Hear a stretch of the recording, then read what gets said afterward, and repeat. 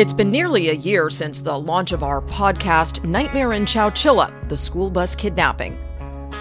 And the story continues to unfold. This past March, the California Parole Board recommended Fred Woods, the ringleader of the shocking kidnapping, be released from prison. He wasn't supposed to be up for parole until 2024, but today, Fred Woods is a free man.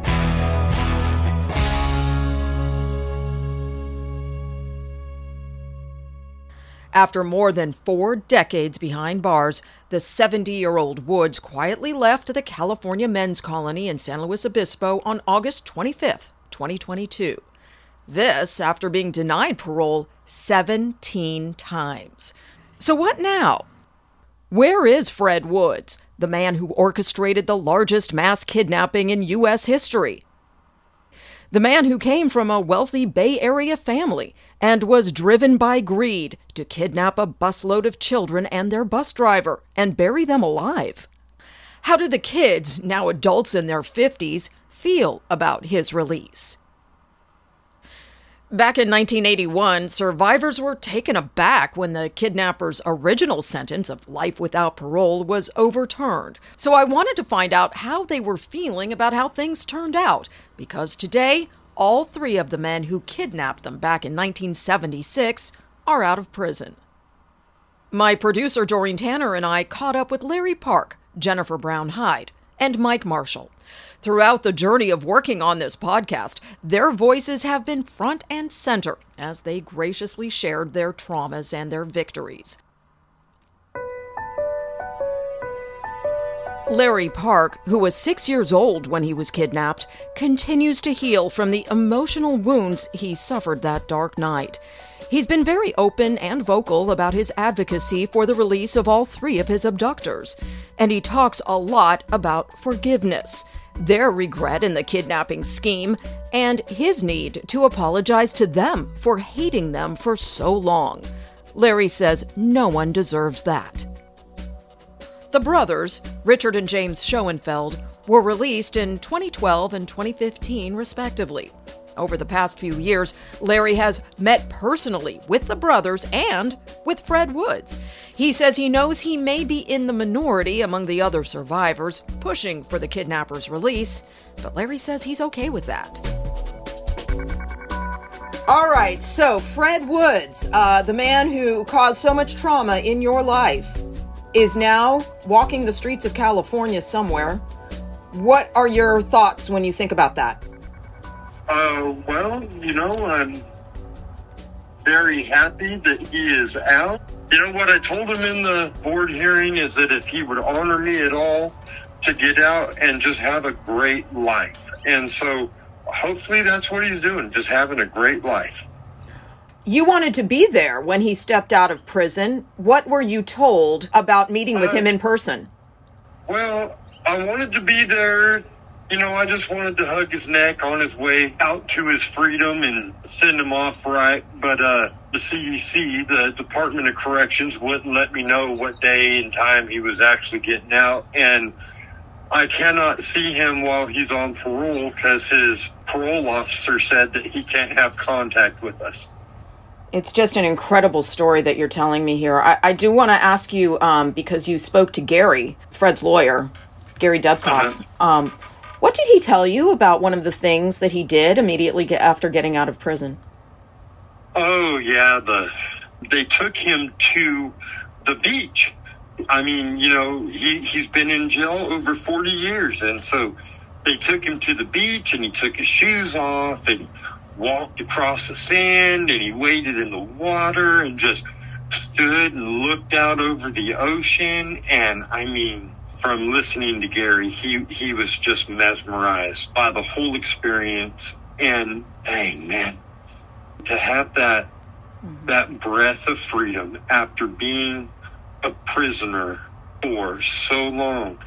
Man, I lived 41 years, I guess, and was a prisoner of my own mind. Not just going in and out of youth authority and jail and mental institutions, but I was just a prisoner in my mind. And I remember waking up that morning that I had given forgiveness, that I would have victory over this voice in my head that I had had for so long that I called Mister. And I woke up that next morning and I hadn't had a nightmare. And when I woke up, when I inhaled that first breath, there was just like a sweet honey taste to it. A taste that, the Bible says to test the Lord and see that he is good. And man, that sense of freedom, knowing that I'm not trapped, that I'm not a prisoner anymore, that I have an actual life and a purpose and a promise and a plan. That right there, there's nothing like it. I can just imagine how Fred felt standing on that beach looking over the ocean. Have you heard any more details about where he's living or what he's going to do with the rest of his life? No, I have not. I don't get to talk to him for a year. But I'm telling you what, when that year is over, I want to have steak with Fred. I want to take him to a steakhouse and treat him to dinner and just talk to him about what this year has been like, what his plans are, and just get a chance to catch up with him and see how he's doing. It sounds like you want to lend him your support. I would not be who I am today without all three of those men. We are only as alone as we choose to be. And I choose to not let any three of those men be alone. I don't want them to be alone. I want them to know that there is a promise and a hope for their futures. I want them to know it. Some of the other survivors don't see it the same way. I mean, it's hard. Forgiveness is not something that you come across easily. And I want everyone to know, I did not ask for these memories. These memories were forced upon me. And that's the same with all of us. These memories were forced upon us. This life that we have lived, it has been forced upon us. If they're not ready to forgive, then they're not ready to forgive. And again, there's no shame, there's no guilt in that. I pray for all of us regularly that we will find peace and joy and prosperity in our lives.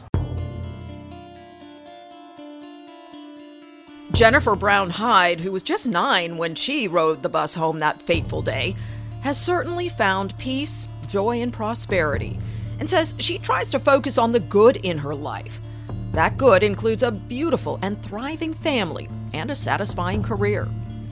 It is, and people are amazed. People I work with or people I meet are like, once they find out about the kidnapping, they're like, oh my God, you're so normal. I'm like, well, how would you like me to be? I mean, I'm a functioning adult. I have 2 boys I've raised and a new grandbaby and a career and a job and a life. And, I mean, that is what I have made of the life that I have been given. And it could have easily gone a whole different direction, but that's just not me. I choose to see the positive in a lot of things that life has given me. And so the kidnapping was the start of a very traumatic childhood that progressed into my early 20s. And I had to get a grip on things, and I had to decide that I was going to live a better life no matter what had been thrown at me and go forward instead of backwards. In her effort to keep Fred Woods locked up, Jennifer spoke at both of his parole hearings this year. So basically, I just said that I thought it would be a mistake for the whole state of California if he was to be released, because I did not feel that he has changed his mentality and his way of thinking. I spoke to the parole board and told them that I didn't feel that his behavior has changed because he still was getting himself in trouble in prison. There were a few violations, and I just feel that he feels that he's above the law. I try not to let it affect my day-to-day life.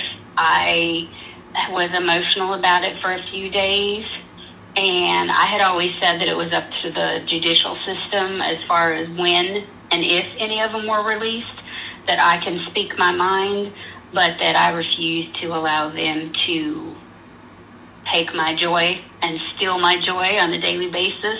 And so I just let it go. I said what I had to say, and I've had to just learn to put that where it belongs in a box, and I bring it out when I need to. And for me, it's pretty much done and over with at this point.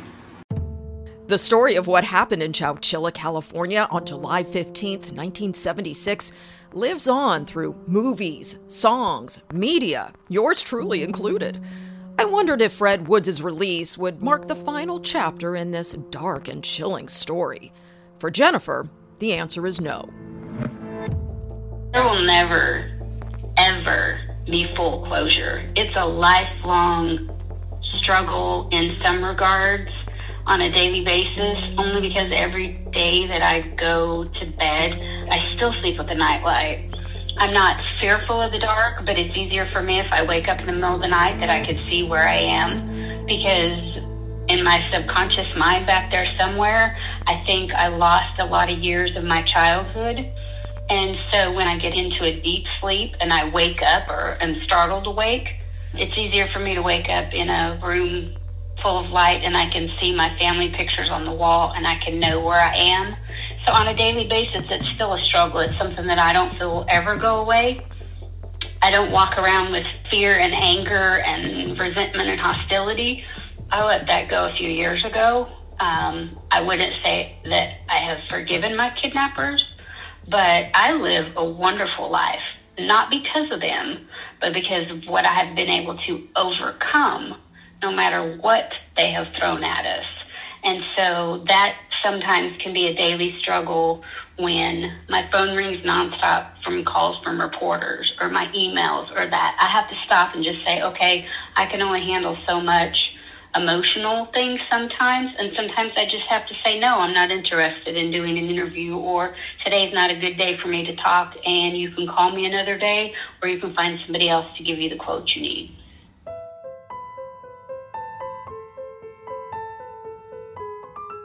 Earlier this year, I spoke to Mike Marshall, who was 14 in 1976 and deserves a lot of the credit for digging everyone out of their underground tomb in a Livermore rock quarry owned by Fred Woods' father. 46 years later, Mike is still coping with the trauma he suffered being buried alive, along with 25 other children and bus driver Ed Ray. Can you hear me? It's Claudia Cowan calling with Fox News Channel. Oh, yeah, hi. How are you? I'm good. How are you doing? Good, thanks. Just trucking along. Well, I'm sure you're aware that Fred Woods has been recommended for parole, and so the other reason I'm calling you is to find out how you feel about that. Well, of course I don't, like it, but I never really felt like they were going to spend the rest of their life in prison anyway.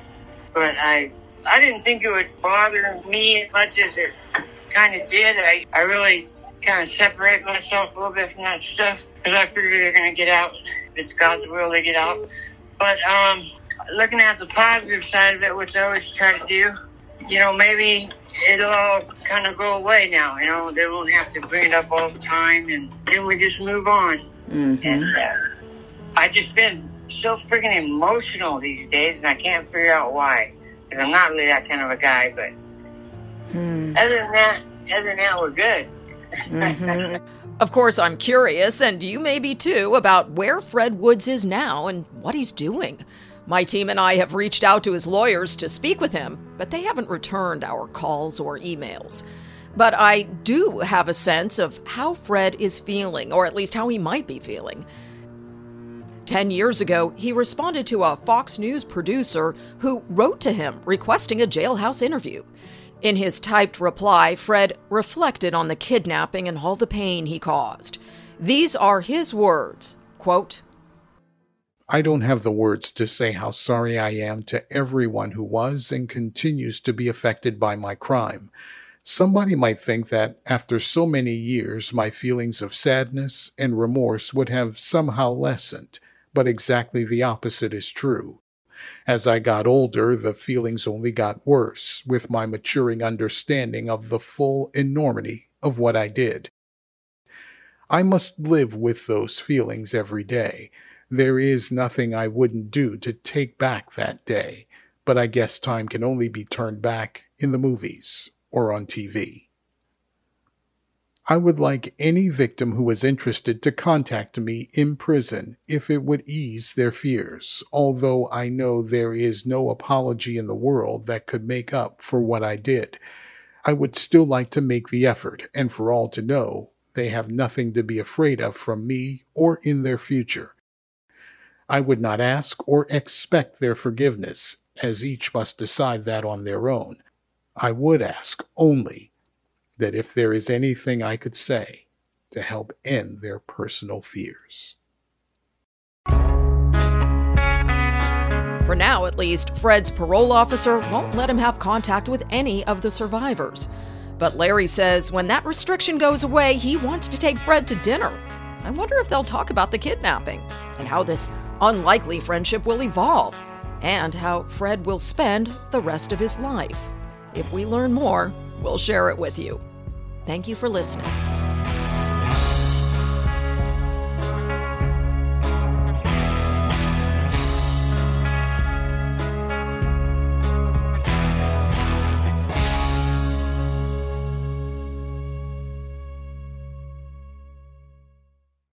I'm Charles Payne. Listen to my Unstoppable Prosperity podcast so I can get you making money right now. Whether stocks are hitting new all-time highs or in free-fall mode, opportunities abound. So why are so many potential investors still sitting on the sidelines? In a new season of my podcast, I'm going to get you in the game. After 38 years on Wall Street, I'm ready to impart some lessons and get you invested in the greatest wealth-generating machine in history. Listen anytime, everywhere at foxbusinesspodcast.com or wherever you listen to your favorite podcast.